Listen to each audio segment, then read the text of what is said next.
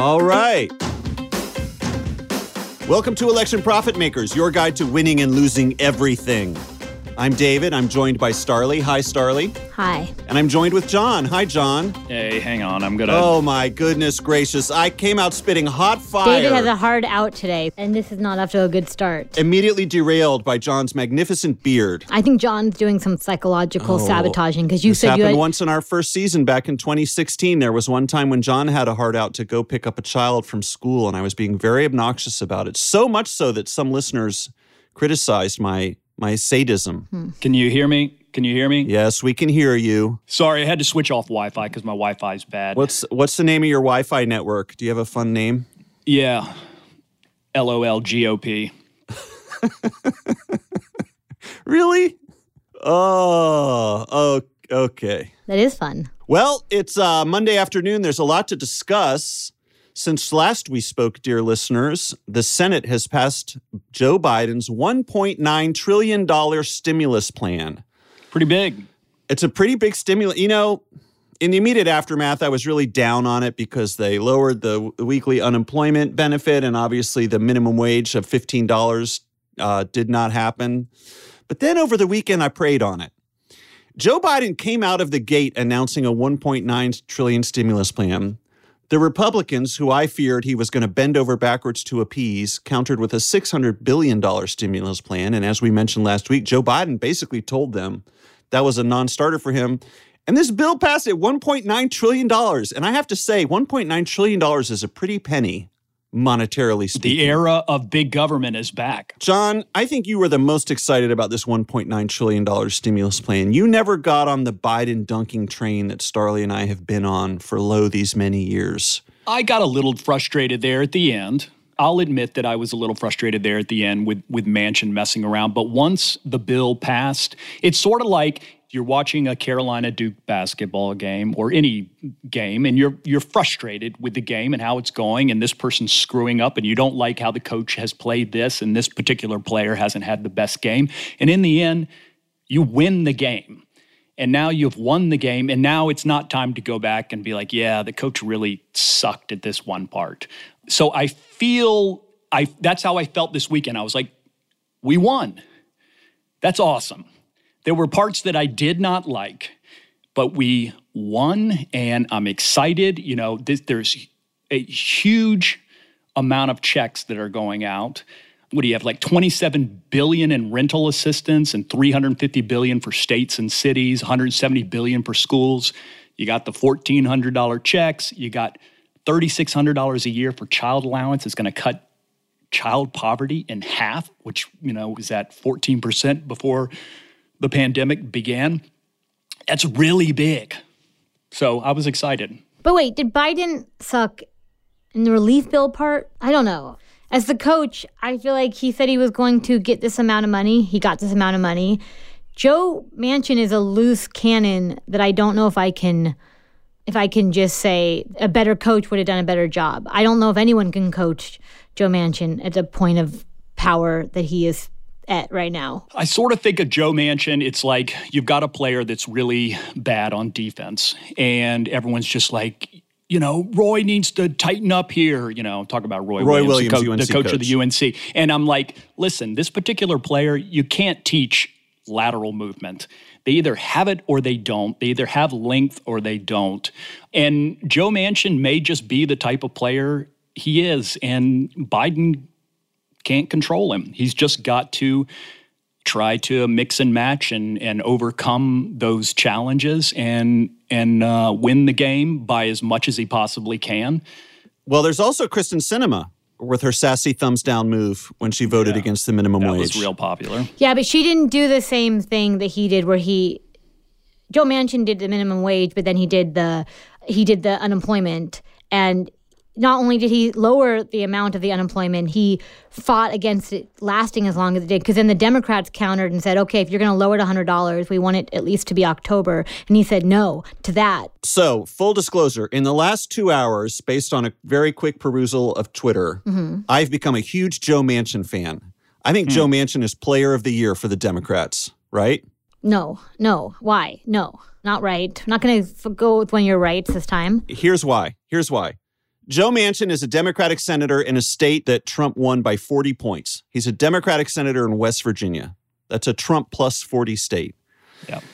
Now, a lot of people, myself included, have this fantasy it's a very Bernie fantasy that once these poor saps in these red states understand their own class interests are intertwined with those of other marginalized groups, we're going to have this socialist revolution and everyone will become deep blue, hardcore blue. As I've talked about before on this podcast, I no longer believe in that class-based analysis of America's problems. I just don't think West Virginia is going to be a blue state anytime soon. No. If it's between Joe Manchin and a Republican who wouldn't have voted for this $1.9 trillion stimulus plan of billions or trillions of dollars, I'll definitely take Joe Manchin. Because fucking Cal Cunningham wasn't there to increase the margin in the Senate. They had no wiggle room.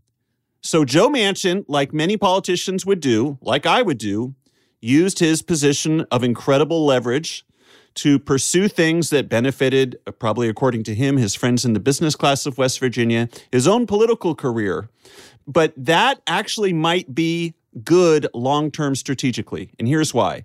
Joe Manchin has been all over cable news now. He's the most famous boy in all of Washington, D.C. Everybody loves Joe Manchin because he's a fiscally conservative Democrat in a right-wing state. He was the guy who said, we're not going to do this crazy $15 an hour. It's just too much money to give people. It's going to bankrupt everything. I'm not going to abolish the filibuster. I'll never do it. I love norms and traditions. Now he's going around saying that any new plan for infrastructure is a non-starter unless we have Republicans in from the get-go. Everybody now thinks that Joe Manchin, the conservative Democratic senator from West Virginia, is the responsible one. He's the one who's going to keep Joe Biden from falling prey to these hippies who are secretly controlling him like puppet masters. He's the foil. But what does Joe Manchin do? Joe Manchin then, now that everybody loves Joe Manchin, I see John nod, and I see you read the same Twitter thread. Yeah. Now everybody on the right side of the aisle loves Joe Manchin so much. What does Joe Manchin do?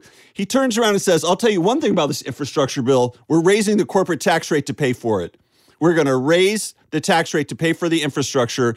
And he also said, hey guys, I only said I was against abolishing the filibuster. I didn't say I wasn't against reforming the ever-living fuck out of the filibuster.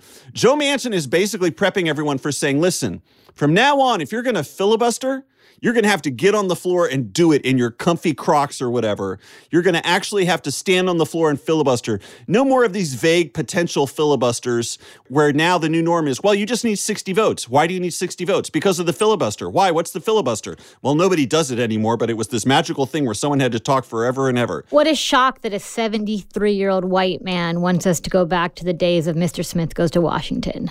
Wow. That's what he's nostalgic for? Well, listen. I know, I understand the strategy. I understand. But I think it's a combination of long game and cockiness. He is so arrogant. Of course they're all arrogant. But it's not all because he's not the stealth Bernie. No, he's definitely not he's definitely not a stealth Bernie. But what I'm saying is, if it comes around that Joe Manchin is the conservative, responsible, quote unquote, Democrat, who's now his brand is, listen, I'm not one of the crazy ones. I'm one of the responsible ones.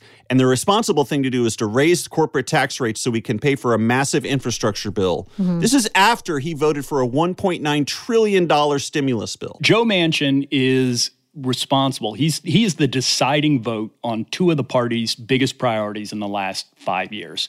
He was defending the ACA, and this bill, injecting $2 trillion. It's, you got to say, he got results. But he was a deciding vote because he did it, because he voted, not because he's the one who made it to $1 trillion. In his mind, he was like, West Virginia, I have to lower the minimum, I have to make the minimum wage not go up because I have to protect my business owners of West Virginia. But he could have voted no. I mean, he could have. But I'm not going to give him credit for voting yes on something that should have been voted for. Of course he could have. But he shouldn't have. He's a Democrat. He should actually believe in this stuff. And I don't know if he's right. The way he was fighting the unemployment stuff, who knows if he was actually anticipating what the Republicans would have fought about. Seems like he got a little high on himself towards the end. Like the extra, when he said, no, it can't go to October, that is his personal principles. Right. Joe Manchin is not the principles, not my principles, not your principles. No, he's not. But Joe Manchin, like all of the senators, is out for Joe Manchin. Right. And he wants to get reelected. And right now in West Virginia, Joe Manchin is getting destroyed by the left. The left hates Joe Manchin. And you know what? That plays in West Virginia. That's a plus 41 Republican state. Joe Manchin loves the fact that he's getting crushed by the left. And that may help him get reelected.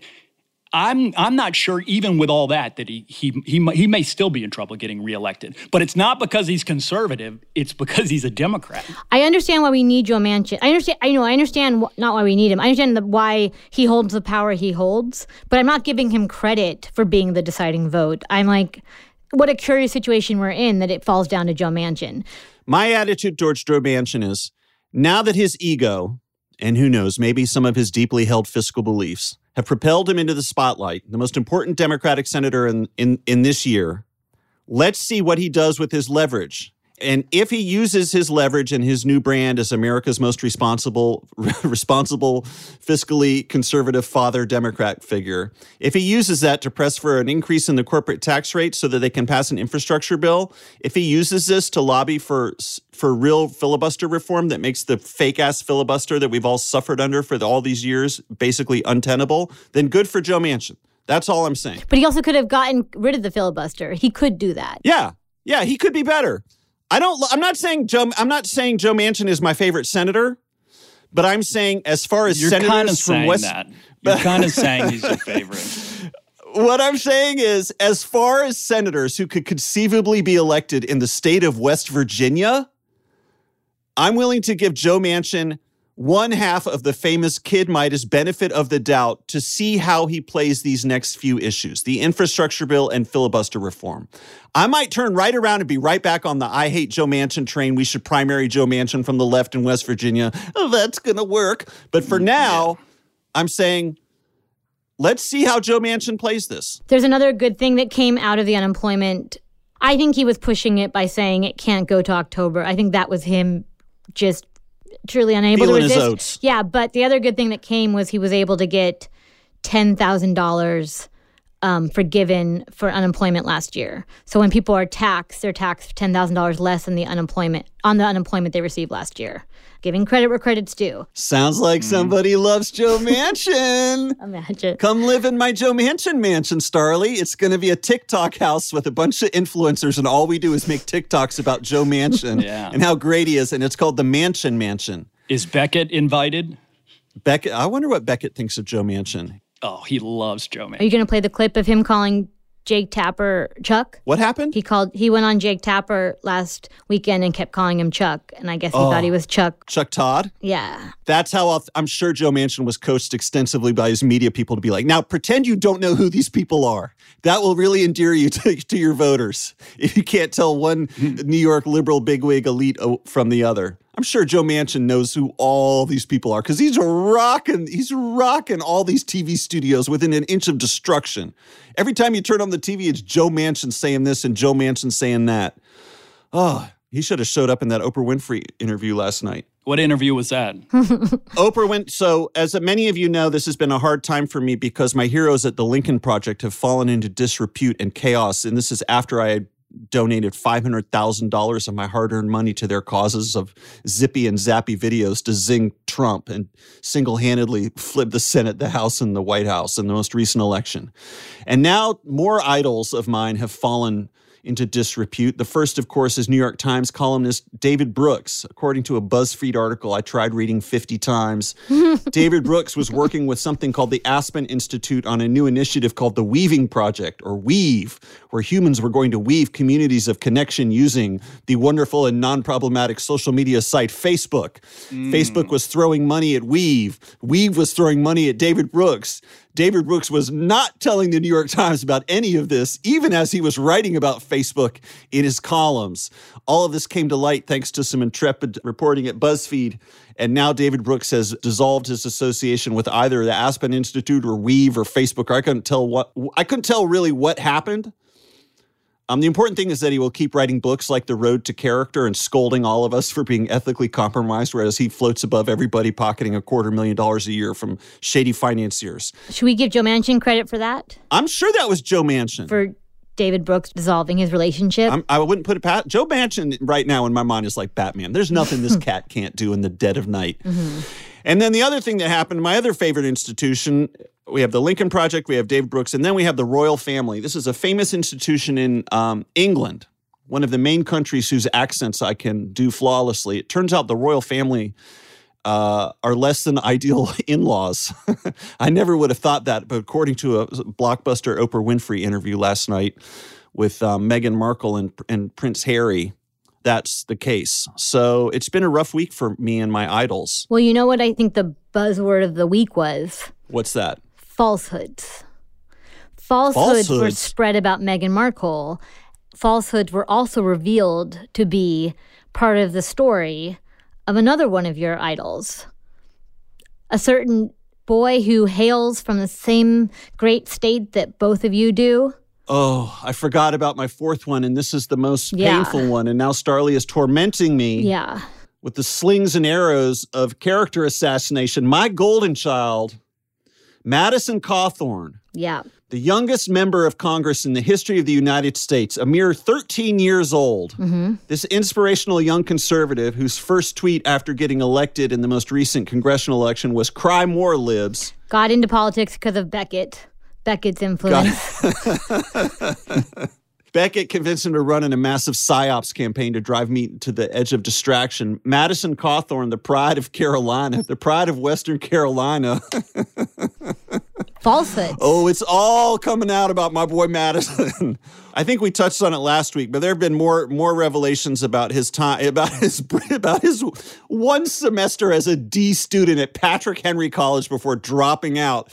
He decided to try to molest every female student on campus. Then we come to find out that and we talked about this before, but he wasn't.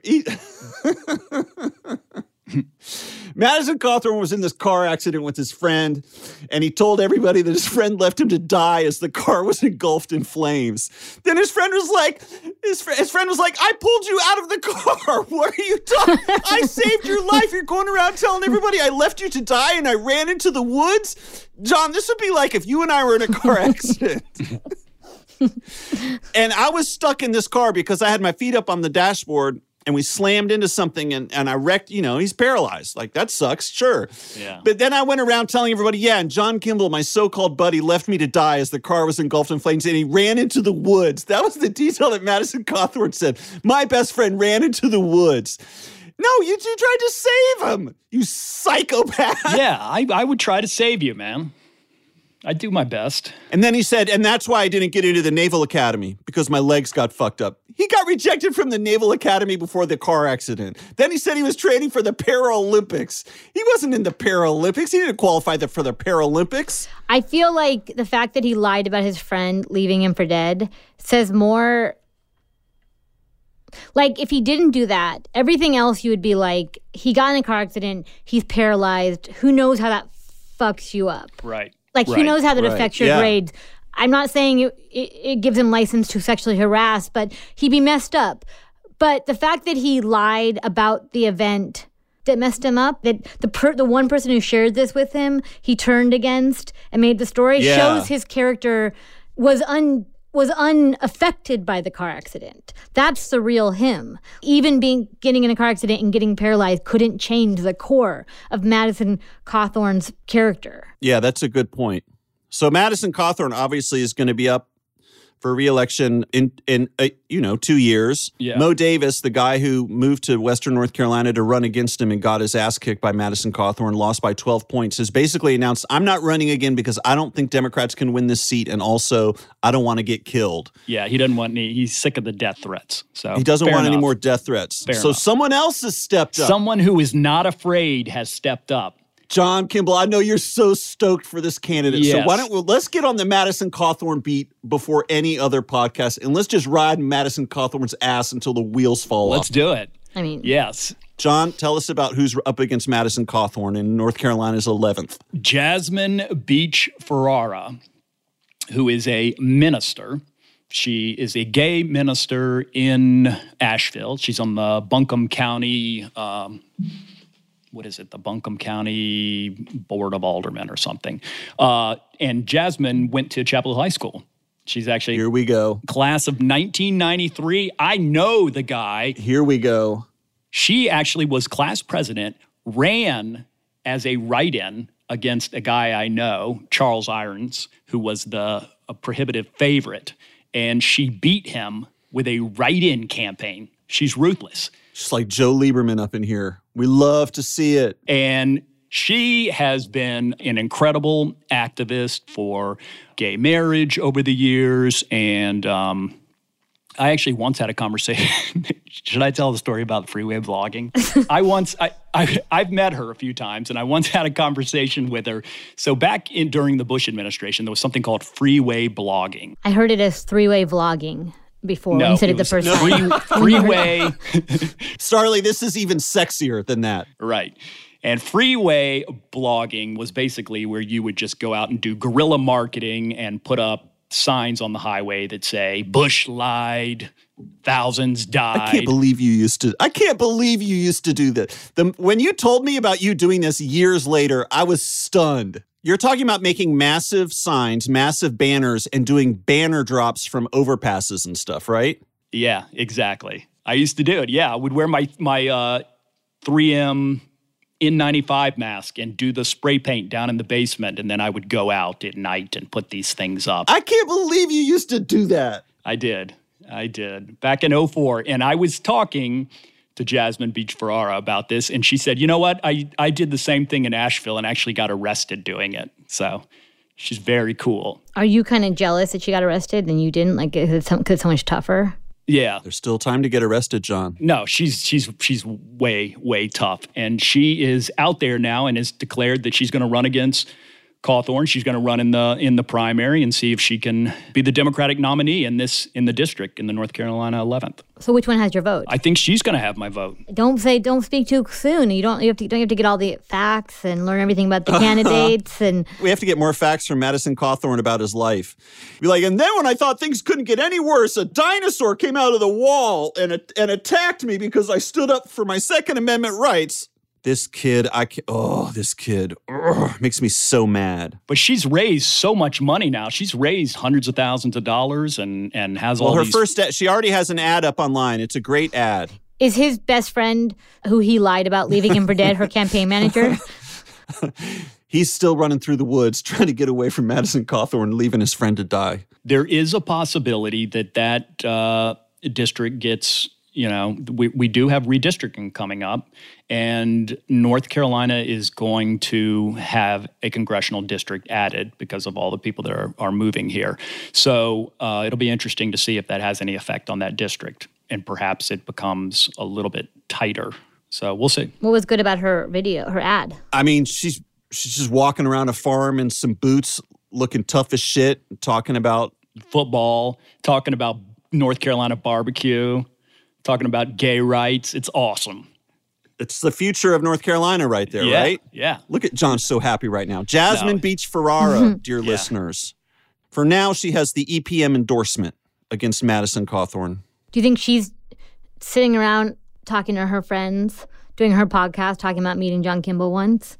Oh, she doesn't remember me, I'm sure. Don't say that. You don't know. You're very memorable. John, was your freeway blogging the politically righteous unintended consequence of our dedicated late-night vandalism sprees as young people? Do you think that you were able to channel that anarchic energy and that love of spray paint and sign making into something that was actually politically useful and righteous? Yeah, I think it was. I think our vandalism, we would more like actually spray stuff onto buildings and things like that. I never did any of that with the freeway blogging. It was all on cardboard. Used to have slumber parties out and have our sleeping bags out on the porch, and then we would go into full-on Alcatraz mode, Starlee, before we snuck off to go do our mischief. We would stuff our sleeping bags and make little fake heads and bodies and stuff, so that if my parents happened to wake up and check in on us, they would see 4 sleeping good boys in their sleeping bags. Yeah. I think we even used wigs. I think I had a wig, and I even put a wig on a styrofoam head once to make it look like we were real humans in sleeping bags. I think one time we went to a neighboring neighborhood and just labeled the mailboxes because there were freestanding mailboxes at the end of driveways. And I remember once just spray painting the word mailbox on the side of the mailbox and thinking this was like as great as that famous painting of the pipe that's not a pipe or whatever the hell that French fucker was up to. It was that type of stuff. Super clever, like, you know, this isn't like regular vandalism. We go to Chapel Hill High School, so it was this is kind of like vandalism. It's like meta vandalism. So honestly, it's not even a crime. It was that type of stuff. Oberlin. Madison Cawthorn. Thank you, Starlee, for bringing up this painful reckoning that I must have. But now, Starlee, I'll turn the table on you, and now we can talk about someone that you used to love with your whole heart, who's fallen on hard times, and whose failure I'm literally invested in now. Why don't we speak now of New York Governor Andrew Cuomo? We sure messed up, didn't we, not getting in on the 34 cents? Oh, my goodness gracious. We tried. We were trying. You know what, Starlee? That was one of those times where we needed to put in a bid higher than the asking price. You put in a bid when it's going up like that, you just go ahead and put in a bid at 45 cents.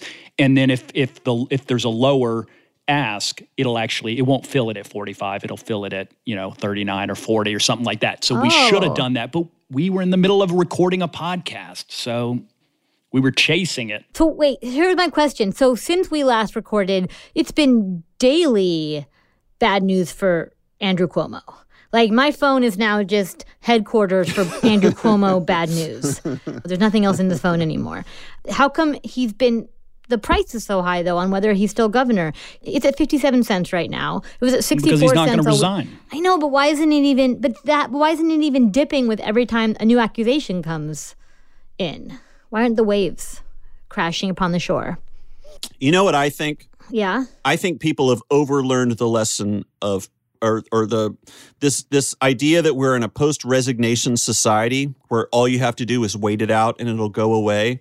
I think maybe people have too much faith in that. I finally filled 200 shares. I got 200 shares at 44 cents. No. Will Andrew Cuomo be governor of New York at the end of the year? I have 200 shares at 44 cents. No. Wow. So you bought those from me. Oh, that's cute. Because I've been buying Yes. I have 200 shares of Yes for an average of 53 cents right now. Because it's at the end of the year. It's March. This is 9 months. I have 9 months for him to not be the governor at the end of the year. But it's going to keep going up. Every day he doesn't resign, it's going to keep going up. Not this early. Not this early. Well, what I'm doing is buying at 53, selling at 62, buying at 55. I'm just going up and down. I'm making good money on this right now. You're having a nice little day at the beach. Right now, I'm up $8.02 on a $107 investment. That's not terrible. There's a correlation with another one of our fallen idols that I just noticed when I was reading up on the accusations. Who? Well, I'll read you this quote, and I can't handle any more of my idols falling. I'll read this quote, and you can tell me who the first person that comes to mind. All right. Asked about the incident, Mr. Cuomo said that kissing and hugging was his usual and customary way of greeting. Is there anyone that reminds you of? Kissing Cal Cunningham, kissing and hugging across the land. Yeah, he's doing a cover. He's doing a cover of Cal Cunningham. Well, it didn't work out for Cal, so maybe he shouldn't do that. Cuomo has a little more political capital than Cal Cunningham. But I will say that there are two reasons I think I feel good about my position. The first is the Cuomo stories are now not just about his staff deliberately fudging the statistics about nursing home deaths. The stories are not just about more and more women coming out and saying Cuomo was a creep, Cuomo made me feel gross, Cuomo was unprofessional. We now have the stories, and these are like, when you read one of these stories, you feel like such an insider, because now we're getting the stories of Albany is turning against Andrew Cuomo. It turns out everybody hates this guy, and his circle of confidants is getting smaller and smaller as the walls close in. That's what I said last week. Here's my question to both of you about Cuomo and what happens by the end of the year. Will the end of COVID basically being over, let's say it's over by late summer, it's just like we're truly past it. Does that help Cuomo because it puts his quote-unquote success in guiding New York through COVID into sharper relief? Or does it hurt him because now people are like, well, the one good thing about him was COVID and COVID's gone, so fuck him. Let's get somebody else in there. I think it hurts him, and I think it's already hurting him because of the nursing home stuff. I think if the nursing home stuff hadn't come out, he would have been able to coast much longer on the goodwill of what he did during COVID, but that's being undone. And then by the end of the year we're just back to normal society or a reasonable proximity of it, I don't think it helps him to have COVID over. It's like how worst thing for Giuliani was when 9/11 was over, because he was Mr. 9/11 and people would forgive everything as long as Rudy Giuliani was Mr. 9/11. I don't know if that was the worst thing, though, because he got such a sweet job.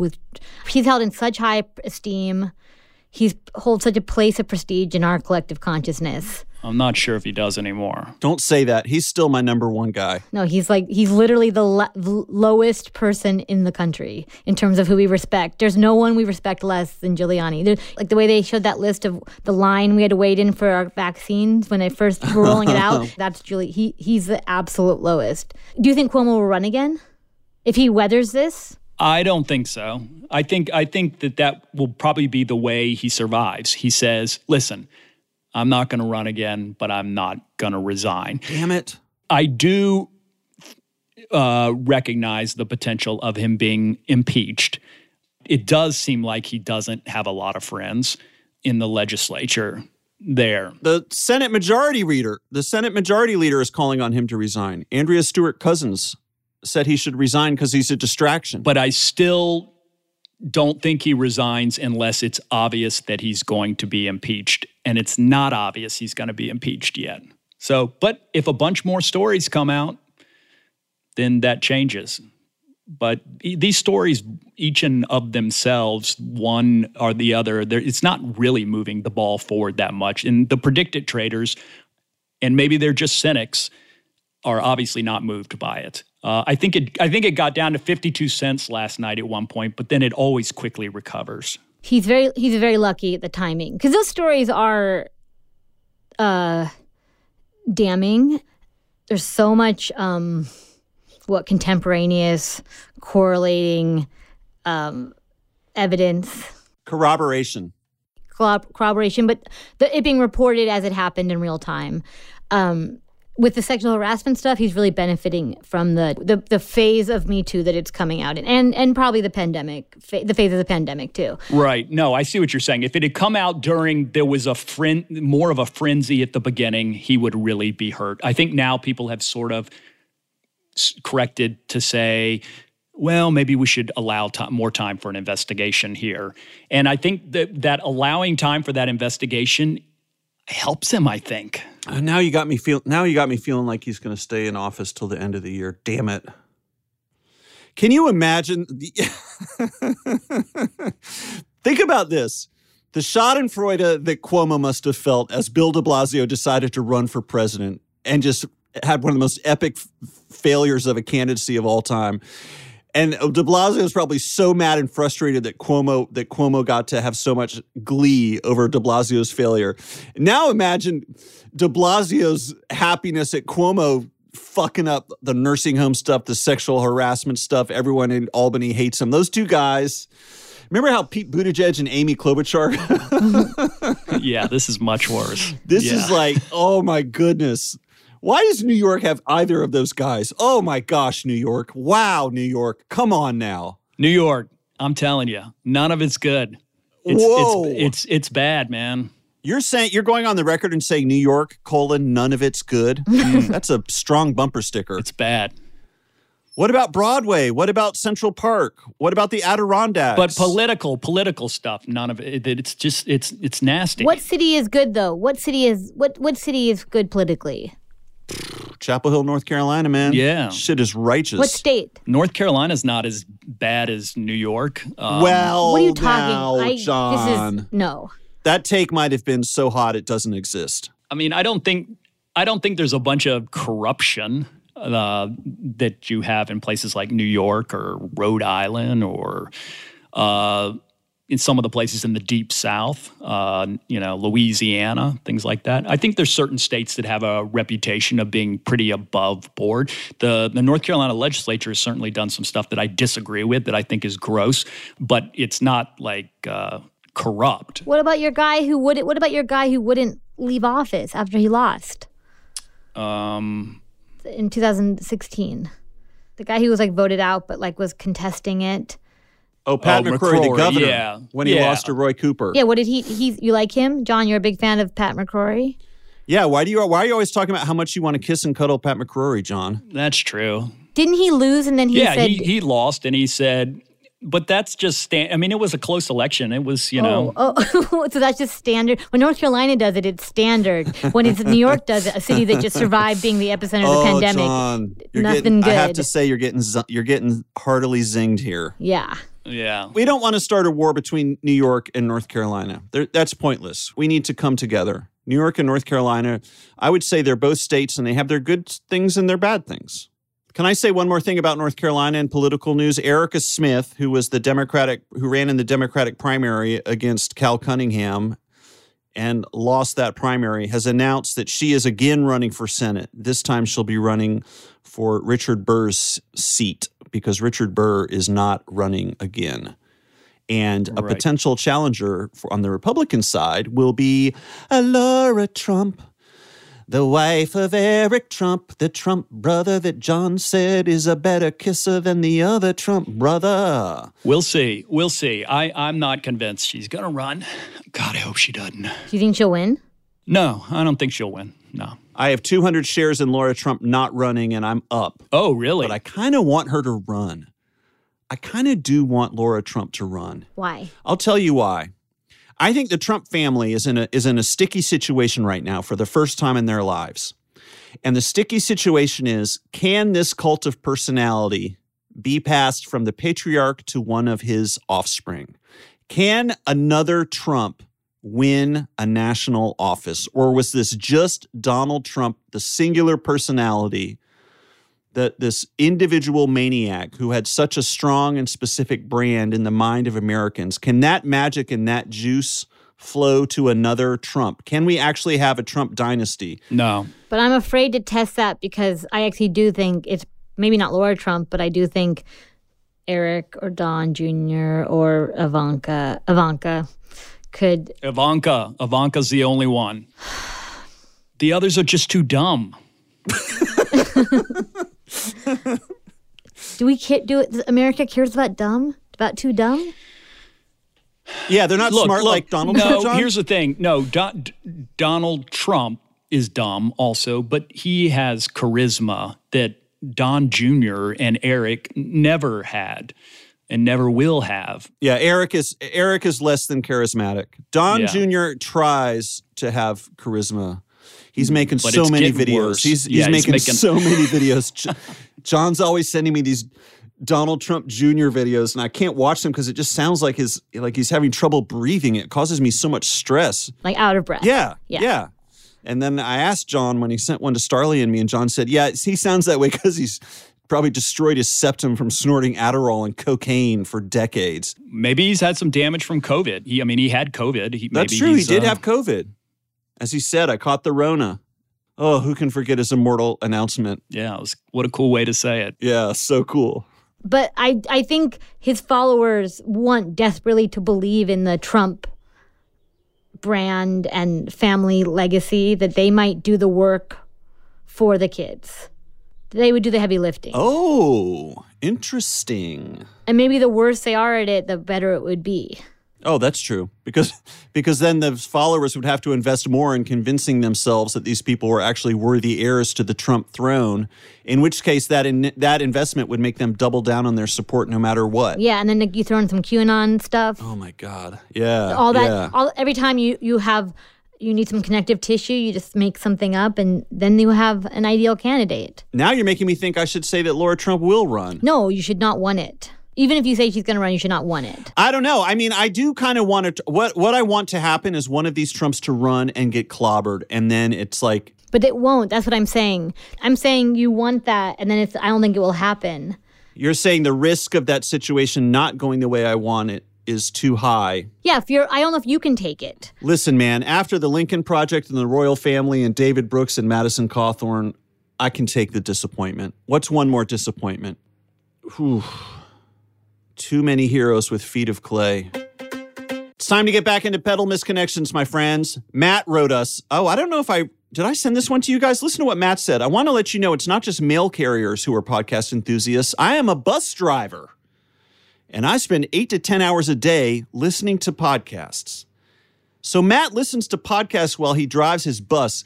Matt, if you're listening to this podcast right now, do us a favor, give that bus horn a little honk honk. I want to hear a little beep beep on that bus horn. Doesn't matter what situation you're in. Matt says, I've made it through your back catalog. I'm planning on listening to How My Grandmother Won World War II. That's a podcast my friend Enid made that we recommended, a great podcast.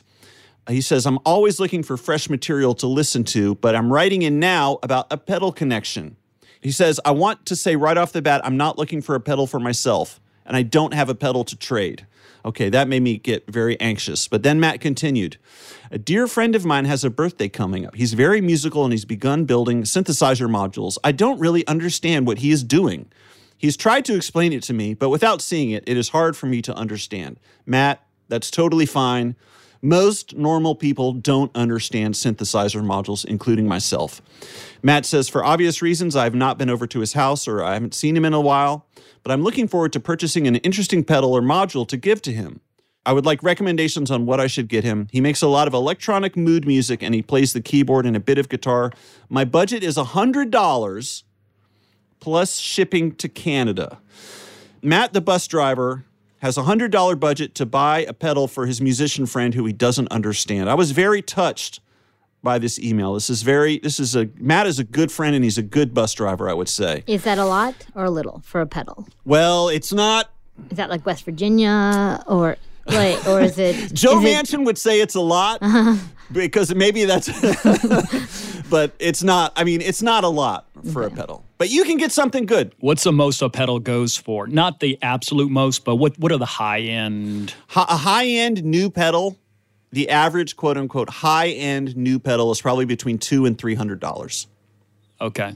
All right. And then some of these vintage pedals that are collector's items, you're thousands of dollars, right? Right. All right. So we have $100 to work with. So one of our options, obviously, is to go on reverb.com, Matt, and buy a used pedal. But I'm going to recommend for you, and I don't know why I'm going to recommend it. It's just that I bought one for myself as a Christmas gift, and it cost $90, and it is Canadian, so you'll save on the shipping.